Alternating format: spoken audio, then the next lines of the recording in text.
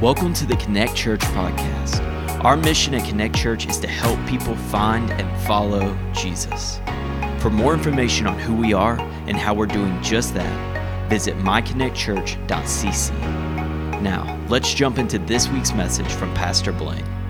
Well, today we're going to be all over the scriptures. So those of you who haven't been able to follow us online for a while or to be able to keep up with how we're processing, I want to just sum some things up. What we've been looking at over the last couple of months is what it looks like to walk in the empowerment of the Holy Spirit, to truly live in the power and to live in the life of the Spirit, to walk in the Spirit, to live in the Spirit, to process in the Spirit, to pray in the Spirit, to understand in the Spirit, and what it looks like to be able to give away the Spirit through us. And I think a lot of times, just as we sung, it is the cheapest trick in the book, and that is to believe the identity that we see in the mirror.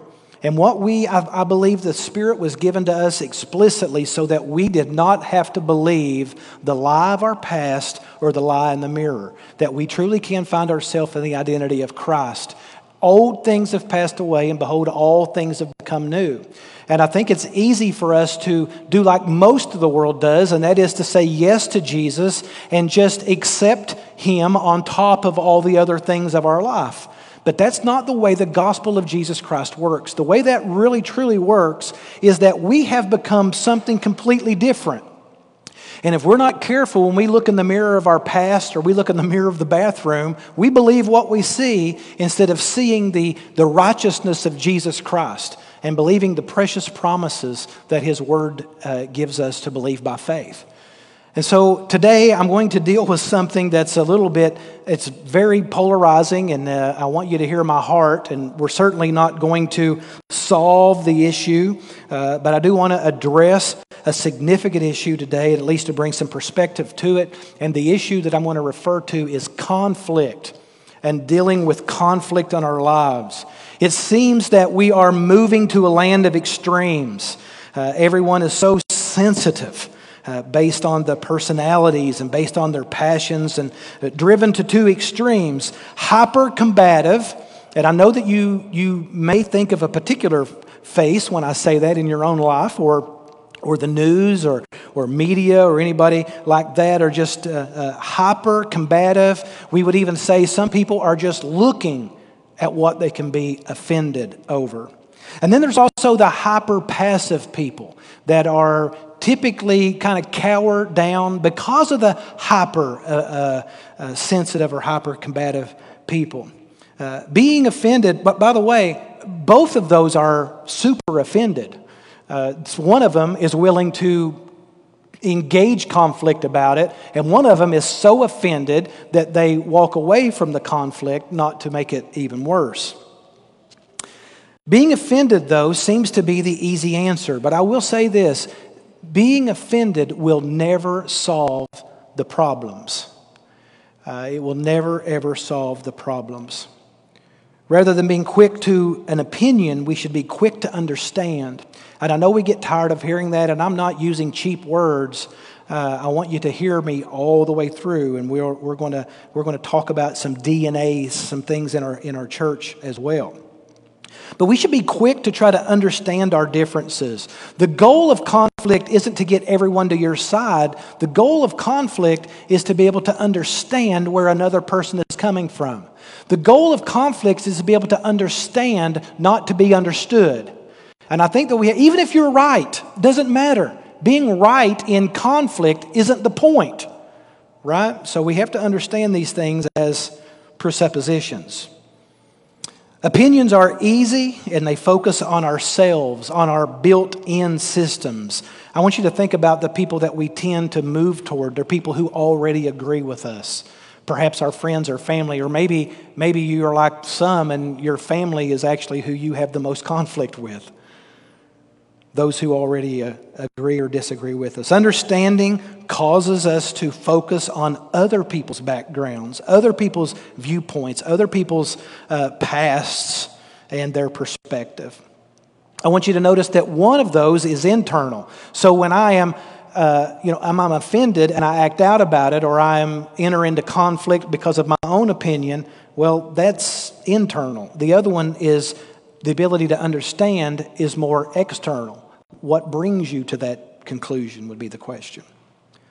So when we focus on on others, we hear, we process, we gain insight, and it creates conflict within us. You see, then our paradigm, our perspective is then shifted, and we have to make decisions of, am I right? Is what I've always been taught correct, or am I just holding on to straw men and making assumptions?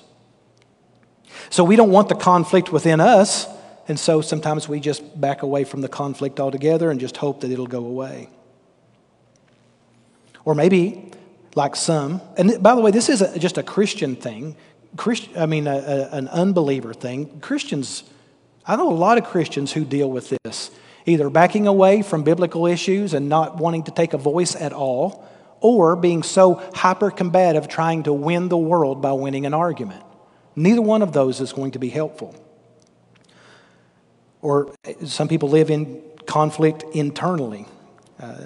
Just because you listen to people that you disagree with doesn't mean that they're right. And I think that's where we have to understand. It means that you're growing, that your understanding and the ability to win them to your perspective is revealing to them under truths. What I'm trying to say by that is this, is when you are willing to listen to someone and understand their background, you can be the wise one in the group and hear some things so that you can know how to drive that through the Spirit that you now have, so that you might be able to formulate processes to reveal holes in their assumptions or their thinking, and through a relationship or through trust to be able to drive them to the gospel, if after all you are right. Most people may not be right, and so we would rather hang out with people who agree with us all the time, and then we don't have to be right. We're already accepted. We never have to prove our cases. But listening and desiring to understand, it builds relationships, and relationship builds friends. And in my life, I can tell you that I can have a whole lot more influence when I disagree with someone if I start from a place of friendship and relationship and love than if I just start with a place of I'm right, you're wrong, let's choose where we divide each other. And I think conflict is so important. So the title of this message, I'm not really big into titles or points, but the title of the message would be The Importance of Conflict in Our Life. It plays a significant role, the importance of conflict. Conflict is very, very biblical. There's two things that I think we have to understand in regard to conflict.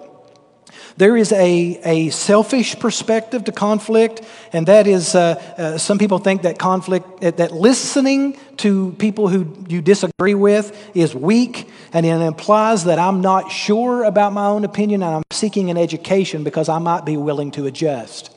And we think that's weak.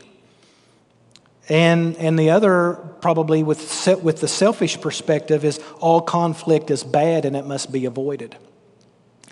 And so, God gives us a spirit of peace, and we know peace is a byproduct of fruit of the Holy Spirit. And so, obviously, if God has saved me, I would be walking in peace all of the time. And so, to enter into conflict would be to go against what God wants, and that's just not the way that works. But there's also a divine perspective, and that is that God uses many types of conflict in our lives to grow us into Christ-likeness. Sometimes, what I would even say most of the time, conflict is a very gift of God.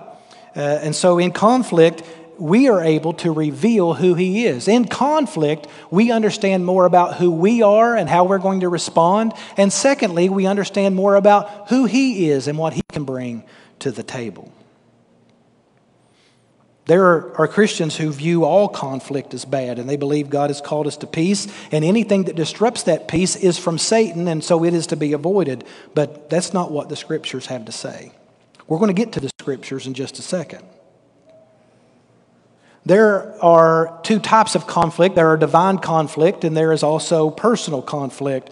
I want to talk about both of those very quickly.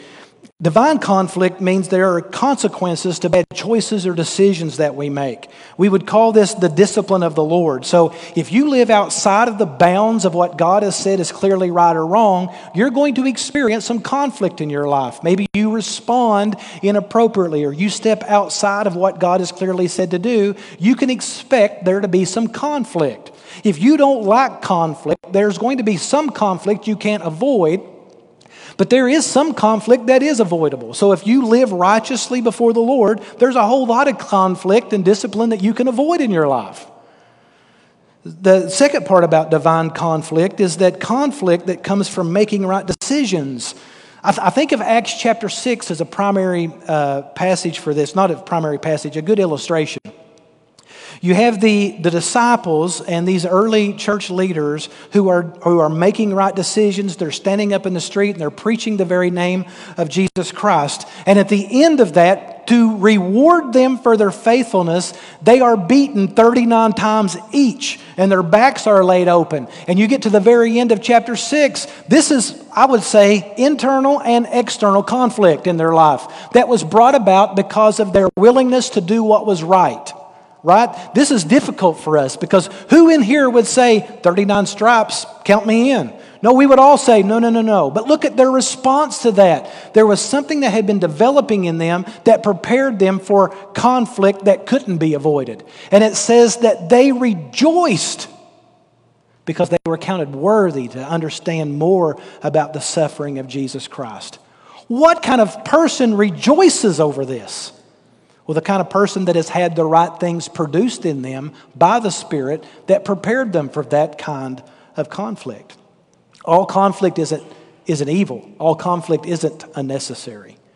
But then there's the personal kind of conflict. That is the conflict that comes from relational selfishness.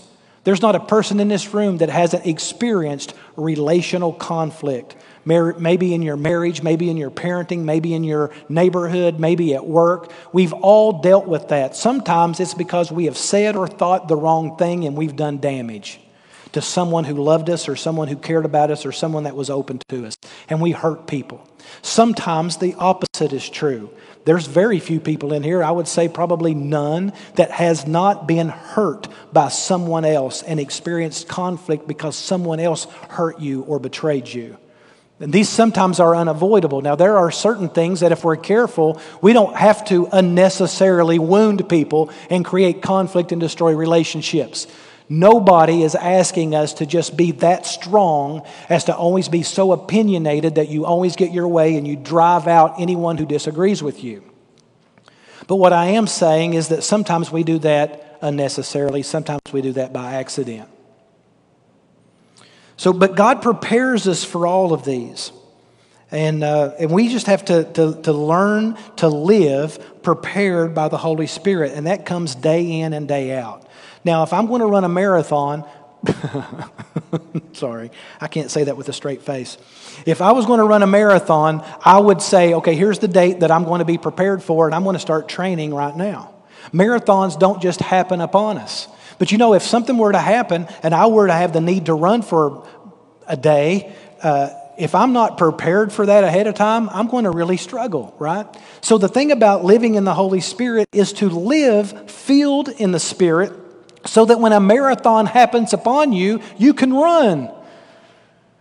Well, that's the way it is with conflict. When we start experiencing conflict or relational conflict or even divine consequences of decisions we made, that's when we want to start getting serious, right? But so my advice or biblical counsel to us as a church is that if we lived filled in the Spirit, anytime that there's conflict, we are very quick to be able to use wisdom and discernment to know what to do with that particular situation and to drive it back to kingdom peace. Now, I want you to notice that. That's the point of conflict, is to reveal the righteousness of Jesus Christ in any moment, to be able to reveal His kingdom at any moment. So if you're engaging conflict and you get angry or you're constantly making other people angry, here's the deal. You're entering into conflict for selfish reasons. Because every time you engage in conflict, if you get angry and other people get angry, that's not the kingdom. But it is okay for us to engage into conflict if the goal is the peace of the kingdom of God in this world. To be able to reveal that to folks who may be outside of that. or people who are inside of it that are not living, identifying with it. Does this make sense? So I want you to see this, that the preparation that God gives us is at the very moment that we say yes to Jesus, He gives us the indwelling of the Holy Spirit. Amen? We believe this.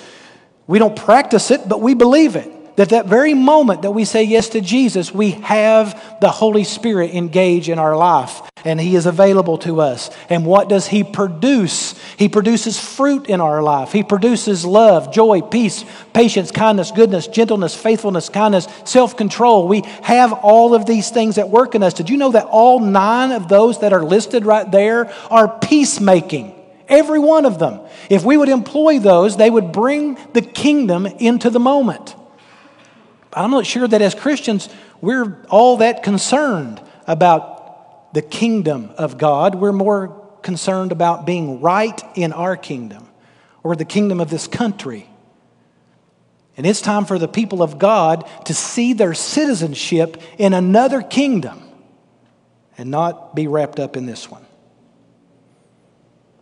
All of these are the perfect remedy to the source, any source of conflict.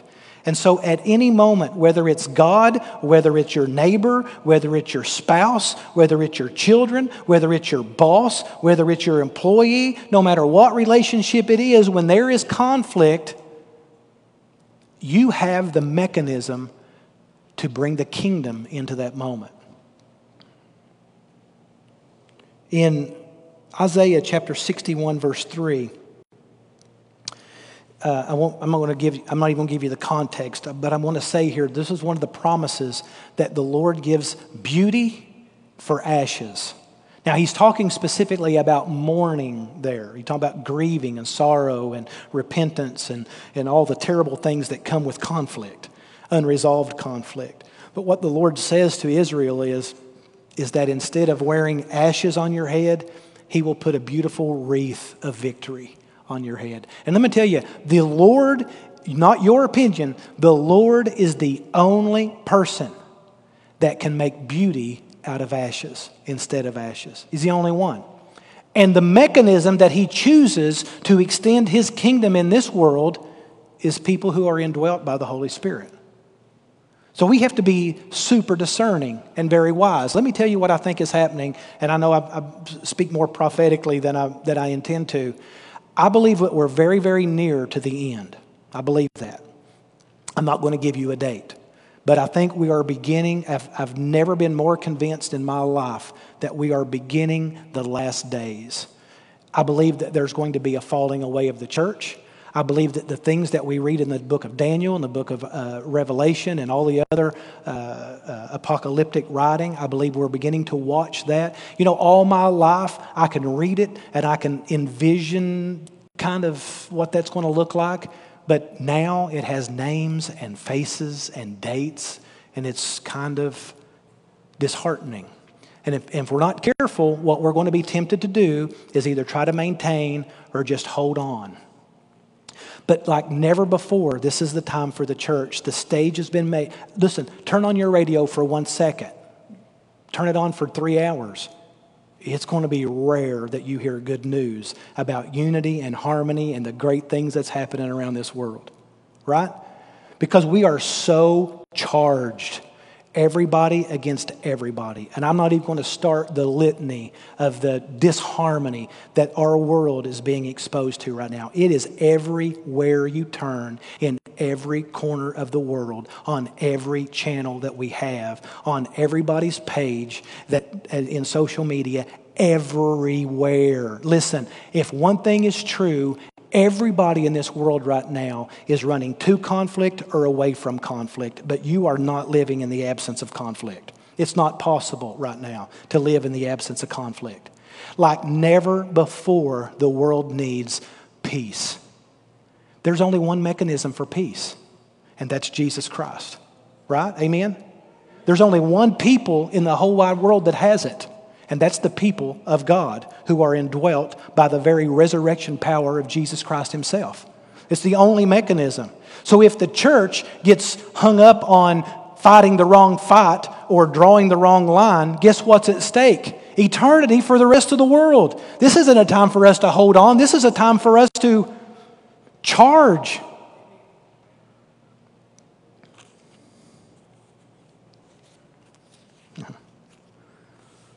I think one of the things that I learned from Isaiah is that all conflict, every source, the ones you deserve, the ones you don't deserve, the ones that happen upon you, the ones that you cause, every source of conflict is redeemable. It all can have a purpose. Sometimes conflict is necessary in order for the redemption to take place. There's been a lot of times in my life that I've gone through things that I would never choose for myself. Sometimes as consequences of my own actions that I would never choose for myself. But if it weren't for those moments of conflict,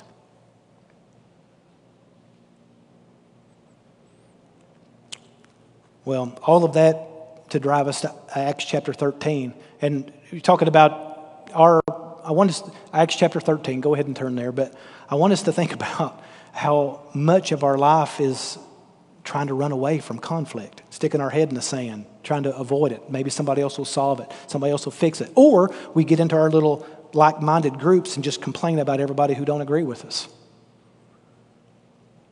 Well, so the church at Antioch has taught us a whole lot so far. They taught us about race. They've taught us about generosity. They've taught us about prayer. They've taught us about materialism. They've taught us about the importance of the Word in the life of the church. I mean, everything that we want and need to be, everything that God has called us to be, the church at Antioch has taught us the way. And they were in a similar situation where the world was charged and the church was just beginning to reappear from silence. And I feel like that's where we are. So the final thing that I think that Antioch is going to teach us for this series at least is how to deal with conflict.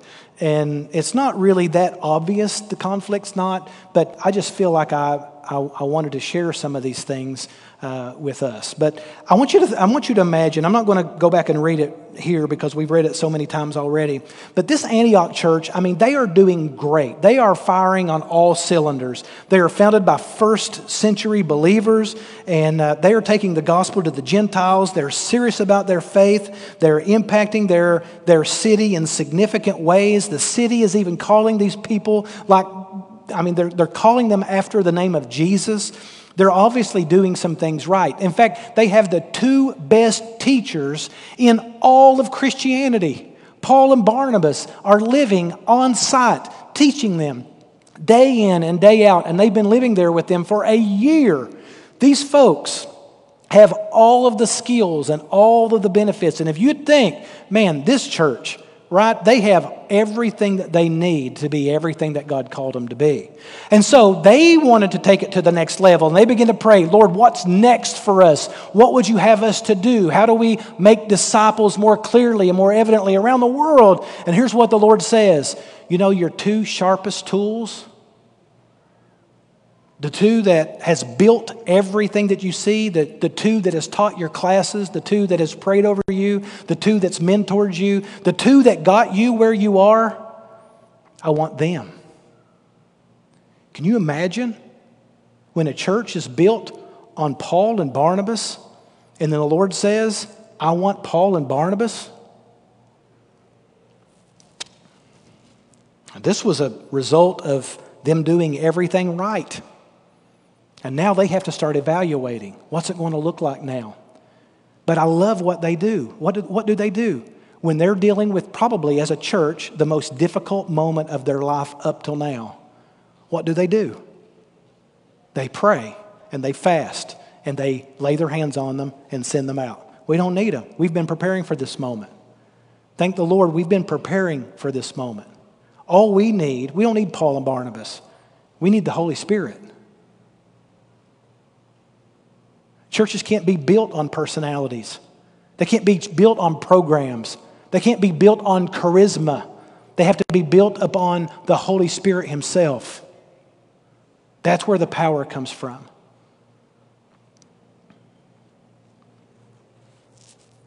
True purpose and development can come from dealing with chaos and conflict in daily living.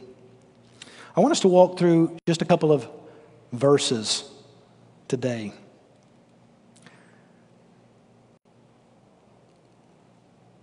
The first one is in Philippians chapter 1, verse 30. I want to show you some things that most likely we've not seen before. What we see rampant around us today isn't producing anything but godlessness. And I'll be honest with you, the church at large is doing nothing but adding on to the conflict.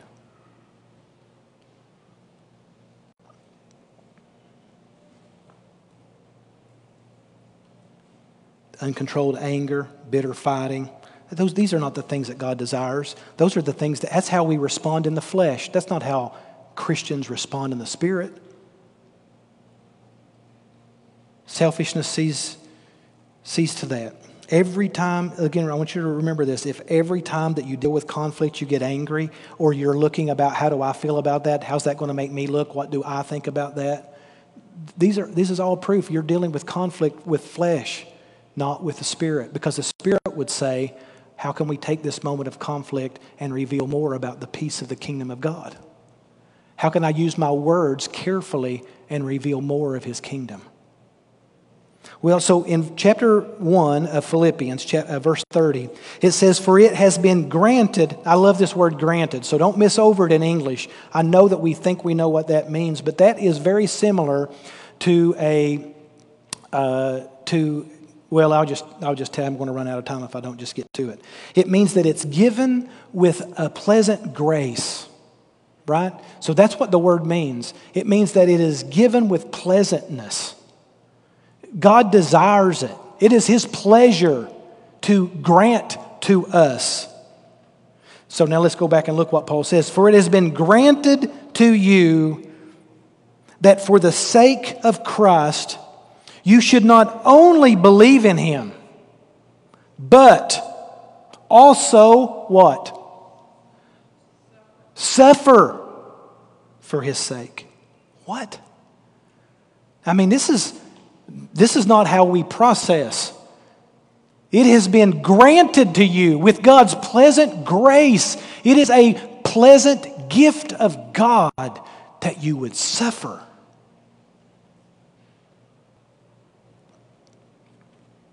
But not just suffer, but suffer for His sake. Wouldn't it make sense that there would be conflict in the kingdom of this world and the kingdom of God? Wouldn't that make sense that there's going to be conflict between these two? And that those that are engaged in the war between these two worlds would also be dealing with that same suffering and conflict? Look at this in verse 30. This is where I wanted to start. Engaged in the same conflict that you saw I had, and now hear that I still have. Engaged in the same conflict. That conflict goes back to the suffering for the sake of Christ. This word is only used a few times in Scripture, 6 times in all of Scripture, this word conflict. It's the word agon. And you may not care about that word, but I'm going to explain to you how it is used in a few other passages of Scripture that you might be willing to overlook. So I'm going to break this back down and paraphrase it. It is a pleasant grace gift from God for you to be affected by contests and conflicts in your life, just like me and Jesus did. If I were to ask you what's one thing you don't want, you would say, I don't want conflict. And I want to turn that on its head and say, it is God's pleasant gift to us. Because when we are going through difficulty, we're having to ask questions that we don't ask when we have it our way. When we live in the majority. When we live in our comfort levels. We are able to engage in different dialogues and issues and process things completely different. And I'm going to tell you, when you get comfortable in your faith, it becomes more and more difficult to hear from the Holy Spirit because we stop listening in our comfort. But we are uncomfortable. We might have the ability to hear some things from the Spirit that we wouldn't hear or consider. Many people like to think, Christians especially, how many times will we share our faith and say, hey, listen, if you want your best life now, you need to come to Jesus Christ. Boy, listen, I remember when my life was miserable, you should become a Christian so that God can really start blessing your life. Well, I'm going to tell you, the Christian life especially is not a series of mountaintops. Mountaintops are the exception in the Christian life. Amen? Especially the closer that you get to the Lord. The closer you get, the harder it is. Look at Hebrews chapter 12, verse 1. I know you know the verse already. You can turn there if you would like. But the verse is very familiar to us. We are urged to run with endurance. That's a negative word, right? Of all the ways that I like to run, to the refrigerator is my favorite. But with endurance is my least favorite. Run with endurance the race set before us. Do you know that word race is the word agon? Contest, conflict. Do you see that? This shows that life itself is built upon a series of conflicts. Life in the Christ life isn't a series of mountaintop experiences. Life in Christ is a series of conflicts designed by God Himself, orchestrated and delivered to us as a grace from Him. It's how we grow. Because conflict isn't necessarily a negative thing. Conflict can have a godly outcome. Or it can create separation and division, which if we're not careful, we will allow. Remember, we are the gatekeepers to that. We get to determine in this world. The keys of the kingdom have been given to us. We get to determine the outcomes. If you dig in for your rights and demand to be heard and sticking up for your rights, I'm telling you, you will divide people. But if you seek to reveal and experience the kingdom, then you'll be able to see it. And then you'll be able to reveal it in a way to help others want that kingdom as well. Look at 1 Timothy chapter 6, verse 12. If you don't have time to turn there, you just write it down and go back and look. Paul told Timothy there that we are to fight the good what? To fight the good fight of faith. Guess where that word fight, guess where that word comes from? It's the word agon. To fight the good conflict of what? Faith. Faith is built on conflict. You show me a person who has their faith built on always getting their way or always being in the majority, I'll show you a pretty weak faith. But you show me the people that have had to fight tooth and nail in their life, these are the folks that are world changers.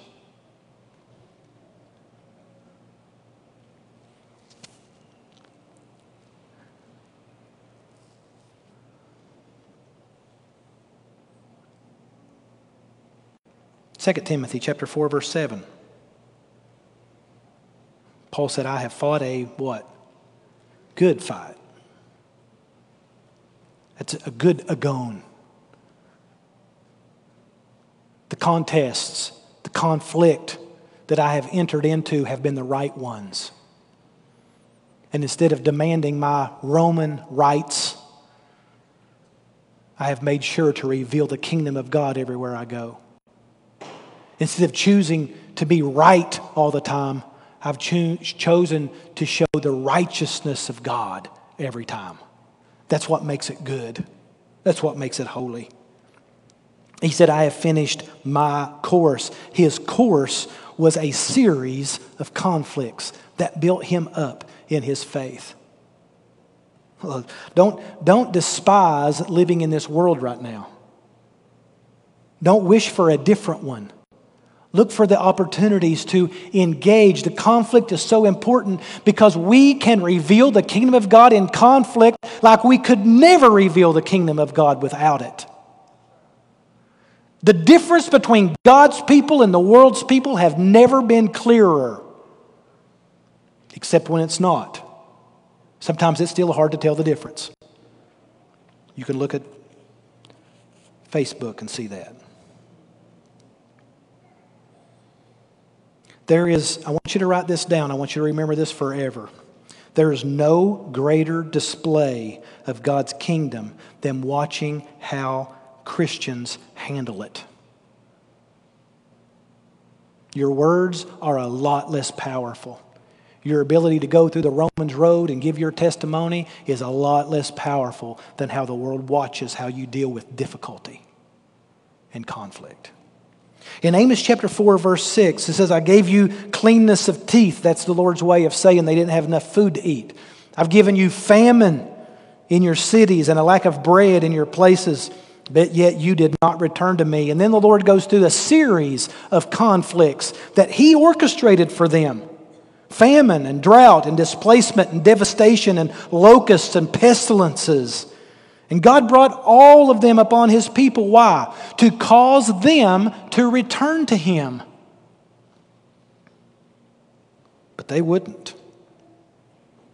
Believers, I believe, should ask, where does this battle come from? Where does this contest come from? Where does this conflict come from?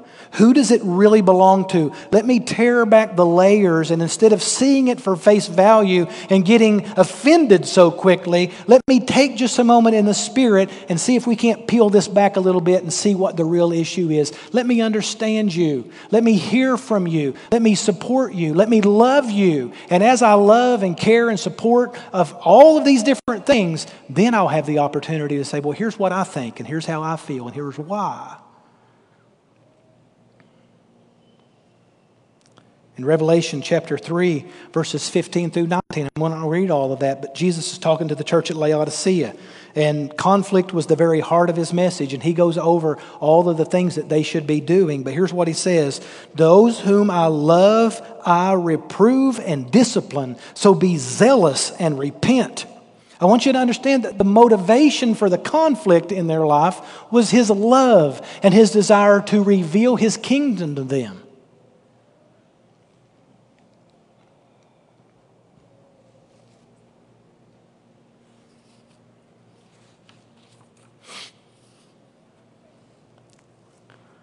I've got on my deck, it's really hard to kill them. So I have sweet potato vines. They do pretty well, and I've had a lot of success with them. So I put them in hanging pots this year, and I put 2 under the deck right behind my house. Then I have another deck down here, and I put 4 hanging pots down there with sweet potato vine. And the ones under the deck kind of get a little bit of shade, and I've got 2 little holes drilled in my tin roof over that part. When it rains, it kind of just drips down into that. And these flowers, the sweet potato vine, grew exponentially. I look down to these ones that are on the deck that are exposed to the sun all day long. They're growing, but man, they're not growing like I want them to. And so my wife and I were talking about it. I said, well, we're going to make the beautiful ones. We're going to put it down there, and it's kind of harder to see these little shriveled up ones. And we'll take 2 of those, put them up here, and we'll just alternate them throughout the season so that they can all kind of grow together. So I put the 2 long, beautiful ones down there, and I'm telling you, every day we water those things. And the 2 that were the biggest, by noon every day, they look like wilted lettuce. The other ones don't look like that. The ones that have been birthed in conflict and have gone through conflict ever since they were just little, they ain't growing very fast, but all day long they look healthy. The ones that grew without conflict wilt under pressure quickly. Do I have to explain that? Okay, good. You just saved us 25 minutes. I'm just kidding. My point in saying that is we can either wilt or we can withstand. In James chapter 1, verse 19 and 20, and I want to get down to verse 21, it says, know this, my beloved brothers, let every person be quick to hear, slow to speak, slow to anger. Did you know that your words actually will fire you up? Do you ever know that? That when you get hot-headed about something and you want to vent and you say, well, I just need somebody to vent to. Do you know you get more angry when you vent? It like stokes the fire. Listen, I don't see it in Scripture.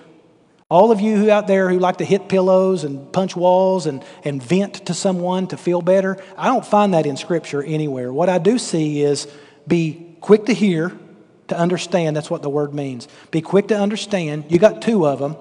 Be slow to speak, and then you'll be slow to anger. Listen to this. This is the most important part of that for this context. For the anger of man does not produce the righteousness of God. If you want to live in anger over whatever the contention is, you might be right, but you will never reveal the kingdom of God. You might win the argument, but you won't produce the kingdom. Because anger is not the method that God chose. If you're going to engage in conflict, you cannot do it from anger. You can't parent that way, and you can't stay married that way either. It doesn't accomplish the kingdom. In fact, it says as much about our hearts that we can't engage in difficulty. It says a lot that we haven't been perfected like Christ in our life. We haven't grown in Christ's likeness enough to not be able to engage and not be angry. Now, conflict should never make us angry. Conflict is an opportunity to see God's kingdom at work. I just want us to turn conflict on its ear for conflict should not always be avoided. We've created the monster that we're living in right now. You can go back decades, back to when the world wanted to tell us that there's no absolute rights and no absolute wrongs, and we bought it hook, line, and sinker and said, all right, well, if there's no rights and wrongs, then we can turn it into my truth and your truth, and everybody gets to be heard and everybody gets to be right.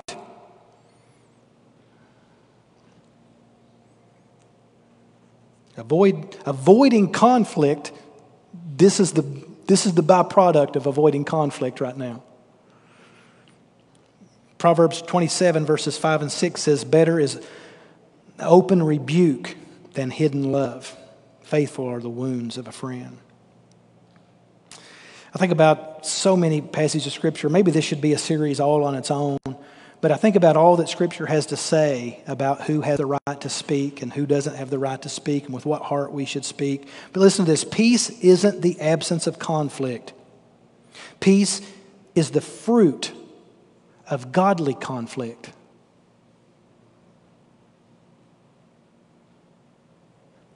Peace isn't the absence of conflict.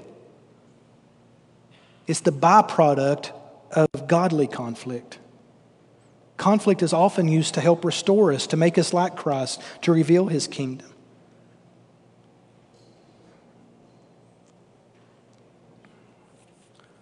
Well, I'm going to wind down. I want you to look, though, at Jude verse 3. Just write it down. Go back and check me later. Jude verse 3. To earnestly contend for the faith. To earnestly contend for the faith. Contention for the faith isn't always the pleasant choice, and the desire of that is not to be right. The desire of contending for the faith is that I can grow and I can create growth in those around me. And Paul actually even said to the church at Galatia when he was contending for the faith there, I believe it's Galatians chapter 4 verse 1, he says, whoa, have I made you an enemy by telling you the truth?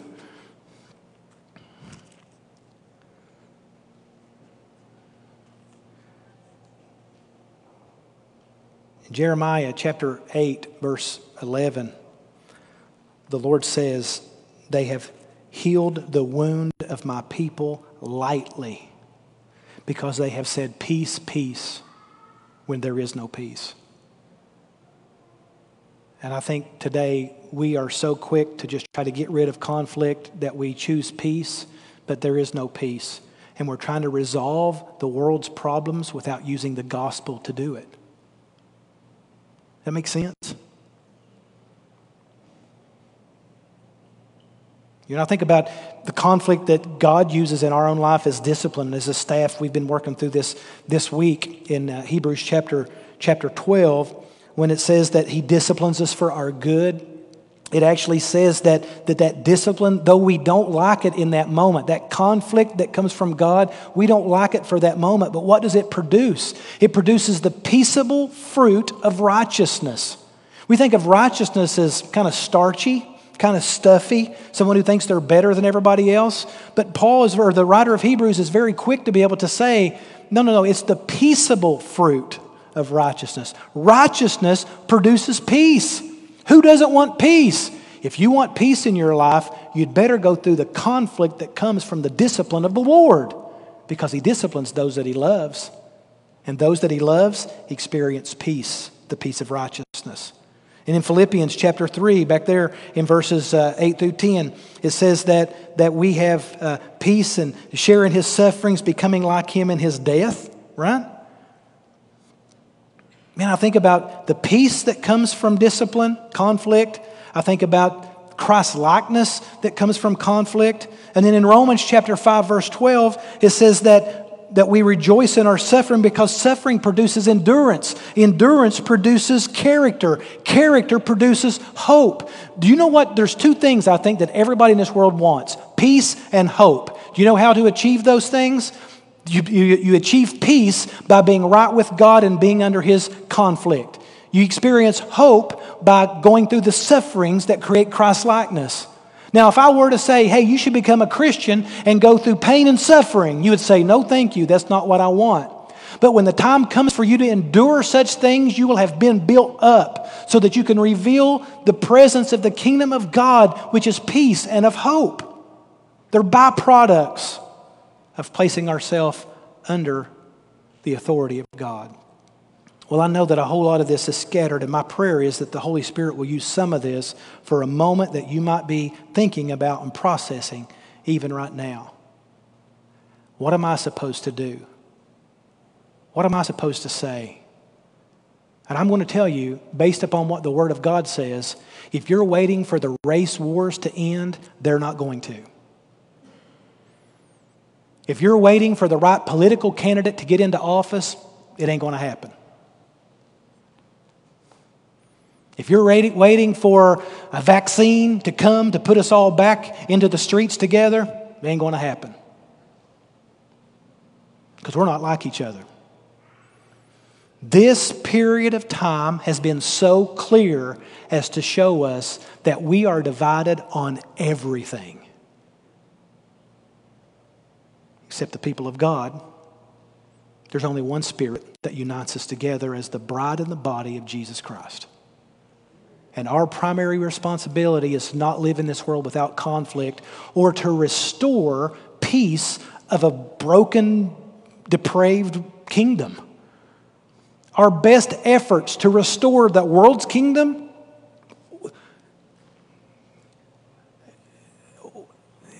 the world's kingdom has never been at peace. Why would we think that that's the goal?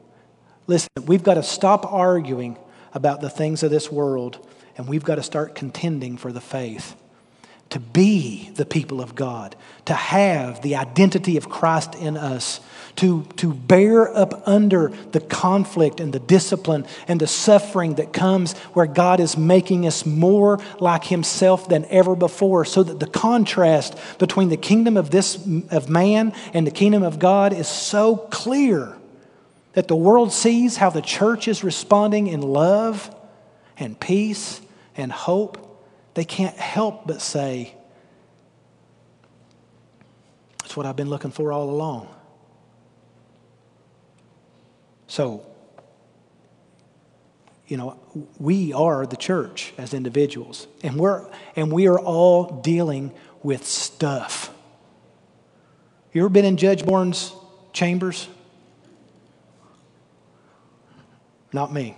Let's pray. I'm just kidding. I would pay to go in there sometimes. It's a lot of fun.